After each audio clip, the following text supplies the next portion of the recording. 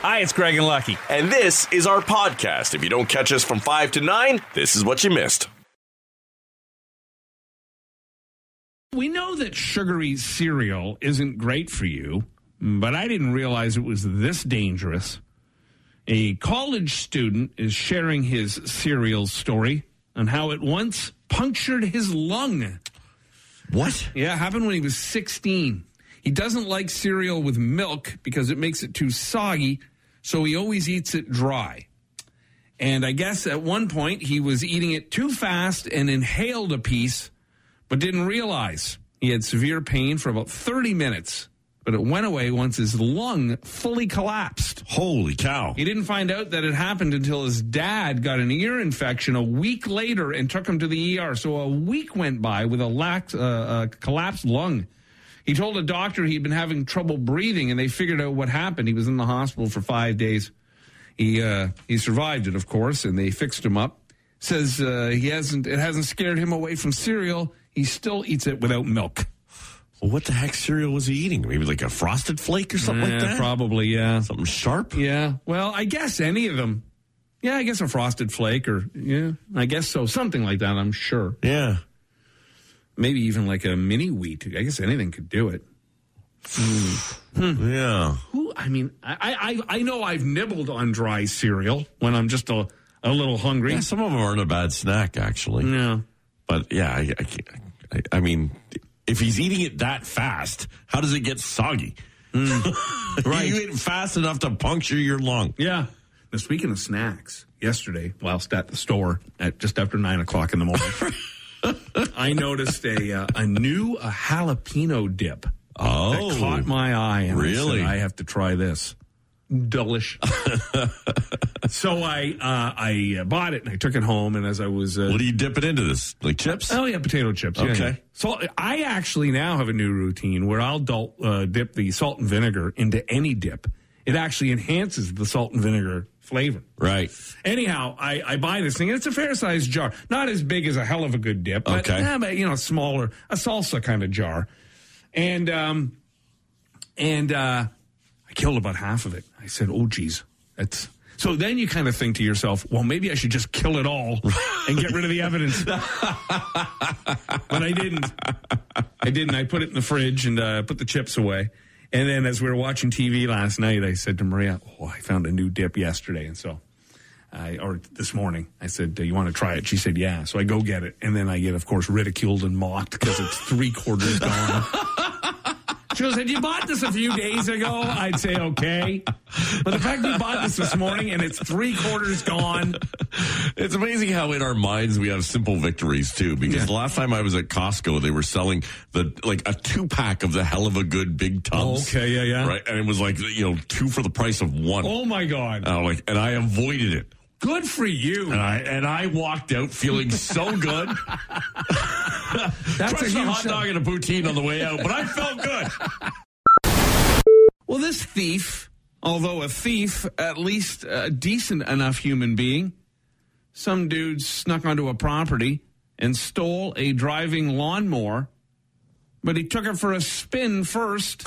In security footage, you can see the thief filled the mower with gas, then mowed the backyard, then moved to the front lawn. He left with the mower. Right. Maybe he had other jobs. Yeah. Had other lawns to do. Maybe he just really enjoyed it and said, off I go. But the police caught up with him. He had abandoned the mower in an alley. And then he got away. Cops are still looking for him. So, wow. There's something about the driving lawnmower. Every time I'm out somewhere in the kind of the country, people have bigger properties, and I see some dude driving around on one. Right. I wanna. Yeah. I've always had a dream of owning a drive-around lawnmower. I remember a buddy of mine, they had a cottage with a big lawn and some acreage. And so they had a riding lawnmower. And every time I would go up there, right, it would be like, oh, man, we got to, it's your turn to cut the lawn. Yeah. And I would get on it, and I'd have the time of my life. Oh, yeah. You'd be in heaven. Well, it was like a free go-kart track is basically what it was. And right? if you're underage to drive, this is your chance to get I'm doing laps. I'm following the lines. Yeah. It was great. And then he would see me having so much fun doing it. Like they would complain about having to cut the lawn. But the second they see me do it, it's like, no, I'll do it. Yeah. You still friends with that guy? Yeah, I know. He doesn't have that riding lawnmower anymore. I see some guy and he's got like earbuds in and he's got a beer sitting on and I just think that's the life. Right. Now, funny, I was just talking about this with a friend of ours from hockey last week, and they have a bit of property, and the first thing he did, he said he cut it once, took him 2.5 hours with like his regular lawnmower, and he said, forget it, can't do it, and went and got a riding lawnmower like the second week they'd moved in. Mm-hmm. But he said it still takes a long time to do. You and I have the type of life where, we could do that in the middle of the afternoon and probably enjoy it. Oh, sure. Most people, if you get back, home from work at 6, 7 o'clock, and then you get an hour and a half of sitting on that riding lawnmower after sitting in traffic for 2 hours, you're probably not that inclined to want to do it. We currently have 12 to 13 hours a day. Is it that much? Yeah, if you do the math. Well, take the nap out. Yeah. I'd end up falling asleep drunk on the lawnmower. When we first had our little place up in Caledon, it was 3/4 of an acre, the lot, and I had a push mower, and that even seemed to me to take a long time. And then when we bought our first like subdivision house, it was a postage stamp lot. And so Maria, in a moment of trying to be environmentally sound, decided that we wouldn't get either an electric mower or a gas. Oh, push. The push. And I looked like a moron out there. All the other men in the neighborhood had real lawnmowers. Hear you swearing. Oh, yeah. Oh, and it didn't work. Those old blades turning. It didn't. It never worked. The second the grass got a little too long, it just got all clogged up. So I put my foot down.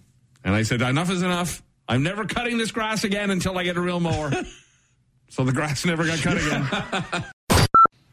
I'm sure Mitch Marner was very concerned and scared. Nobody wants to get carjacked, and he was coming out of a movie theater, or he was heading into a movie theater, one of the two, and some guys tried to... Did they get his car? Or yeah, they did, eh? With guns in tow. He gave it up. Yeah. Well, you see, had you been still in the playoffs, you wouldn't have been at a movie theater. Now, would you? That'll teach you. And the other thing is, here's the other thing. What are you doing out in a movie theater anyhow? You just lost on Saturday. Shouldn't you be in mourning still? Well, maybe it was a sad movie, Craig. Shows how much he cares. It's a crazy situation, though, the amount of carjackings that are going on. It is scary for many that aspire to drive a nice vehicle that, you become a target the second you have it. That's why I stick with my PT Cruiser. Nobody wants that. The sentence was handed down in Brampton yesterday for Brady Robertson. He's getting 17 years, and he's banned from driving for 20 after that. Is that the deal? Yes, yeah. So he's 21 I think now. 3 years knocked off now for time served already. So it'll be, additional 14 years and then 20 years of driving ban after that. Now, if you're already upset by the fact that you may think that's too lenient, the other side of it is that he could actually be paroled after 5 years. Even if he does the max, it's only 3.5 years per life. Right. So it really is, once again, I think, disgusting how our justice system handles this. Now, I don't know Brady Robertson. His story doesn't look good. He's got a bunch of fines from the past. I don't need, but all of that aside, and that adds up to maybe why he got 17 years, which is the longest, right, that's ever been handed down. Yeah, one of the most severe in the country for this type of offense. But isn't that just crazy in itself? The most severe, and it's only 17 years. Now, had he been a church-going kid who just made a mistake once, I'm going to go, okay, but I still don't think, even if he was a church-going kid who never did wrong, I don't think it's enough for the loss of 4 lives. The driver in the Humboldt Broncos crash that killed 16 people got 8. Yeah, again, horrible. But that more of an accident than and the problem with the judge coming down here is there were many avoidable circumstances when it came to this crash. And if you remember the details, if you just hear it and go, hey, a 21-year-old kid, 17 years. that's a very long punishment for, I know a lot of 21-year-old kids that make a mistake and don't have to live with it for that long. Well, one, this family has to live with it forever. Well, there's also a dad who's lost his whole family. Exactly. Well, and there's also first responders who had to show up on that scene with 3 young children there. And it's affected so many lives and will continue to. But beyond that, right, to hear of the offenses that he had, 15 driving infractions leading up to this. 2 days before that crash, he was involved in an incident where he ran the curb and hit some planter boxes or something like that, right. Garbage bins. And so he has not learned his lessons at all. He did plead guilty to the charges of death, of that, dangerous driving causing death, but he challenged the one about being high, right? And he had he was 8 times the legal limit. Yeah, plus he had sedatives in his system. Right, as well. So, this is someone, and the judge, I guess, noted this as well, who flaunted the system for a very long time, and it finally caught up with them in an incredibly tragic way. It's brutal, and I just feel like even the driving ban of 20 years, how about we at least say, you know what, dude, you've lost the right to ever drive a vehicle again. Right. We're still going to let him. I mean, he is only 21. That means by, your age, my age, he could be back to living a relatively normal life. And this mom and these kids will never see 40 years of age. Well, and herein lies the problem that we have with driving bans is that he was already under a driving ban when he was driving, right? The judge did compare it to the Marco Muzzo case. And in an interesting twist of events, Jennifer Neville Lake, the mother of the kids who were killed by Marco Muzzo, was also there at the sentencing yesterday. When I heard that, I thought, oh man, obviously she's just, showing support having gone through a similar situation. But it turns out she knew the mother that was killed. Wow. As well. And so, the judge did compare it to the Muzzo case and said, well, at least Muzzo was a contributing member of society and upstanding, but he had driving infractions previous to that as well, but not nearly to the case of this other young man. Yeah, perhaps I believe the mother was a school teacher, so maybe she taught one of. Could be. I don't know what the connection was. I just had heard that yesterday. I don't know why we're so lenient with this stuff. It's 4 lives. You murder somebody, you pull a gun and kill somebody, you stab them with a knife, you do it intentionally. Right. I know he didn't do this intentionally, but he knew, speeding away from the police. Why are we not throwing the book at people for this this situation? I think setting the precedent over what we're calling quote unquote an accident is where the courts find the difficulty in it, because was this an accident? It wasn't intentional, but it was a preventable accident. Yes. But there are also many other preventable accidents that happen on a daily basis that I don't know whether or not they carry the same weight as this. In the end, this is just a tragic loss for everyone around it. Yeah, it seems to me like, if you got in a bar fight with somebody and you killed them in the parking lot in this bar fight, it wasn't intentional, but it happened. It seems to me like you would get a longer sentence. Right. And, you put the gas pedal down and go like a bat out of hell on a residential street, much like the other story with the kid who killed the family in their driveway. Right. You intentionally did that. You knew the risk was there's a good possibility I'm going to kill myself or somebody else here. And maybe it is, there's something in us too where we are all guilty of doing something on the road that was not right. Sure. Right? Have I hammered it through a residential area when I was 17, 18 years old? Absolutely, I have. Of course. And I was an idiot for it. I look back and it was an idiot. And had I killed someone in that, I would have been, devastating. Obviously, it would have been a tragic case. And maybe that's it. We all, none of us, or many of us probably have never had the thought of killing someone in the parking lot after a bar fight or ever been in a bar fight. So we don't relate to that. But we look back at this driving scenario and say, I speed all the time, or, I've blown through a stop sign, or I've rolled through a crosswalk making a right turn. I've made these same mistakes that other people are making. We just got away with it without tragic consequences. Yeah. This case, obviously, to me, you didn't have 15 fines behind you and THC in your system because of all this extra stuff that's going on. It's easier to throw the book at them, but maybe not easy to throw the book at every case that this happens, because we can relate and say, I might have gotten away with it at some point.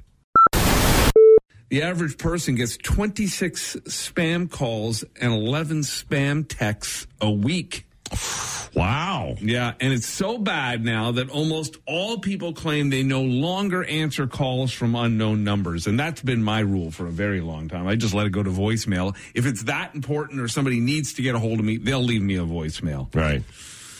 I know you always answer because you believe somebody's calling from the NHL, but Well, I only answer when it's NHL cities that are calling me. How do you know that, though? Well, because sometimes it shows up as to where the caller is from. I see. Right. I don't answer anything that starts with a letter, for sure. You should have all area codes on a chart on your fridge. And I find now what's effective as well is that I heard somewhere that like telemarketing companies, like when they use like the digital service that they use to find your number randomly, that they require you to say hello twice before they pick up on their end. You know, there's always that delay. You say hello and then you got to say hello again, and then you can hear them scrambling and picking up the phone. Right. So I only say hello once now. If you don't respond in that time, that's on you.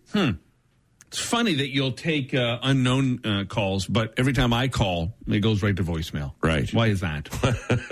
Because I know that I can frustrate the hell out of you by letting you leave a long-winded 2-minute voicemail and then not listening to it and replying right back to you with, what do you want? It's the most annoying thing.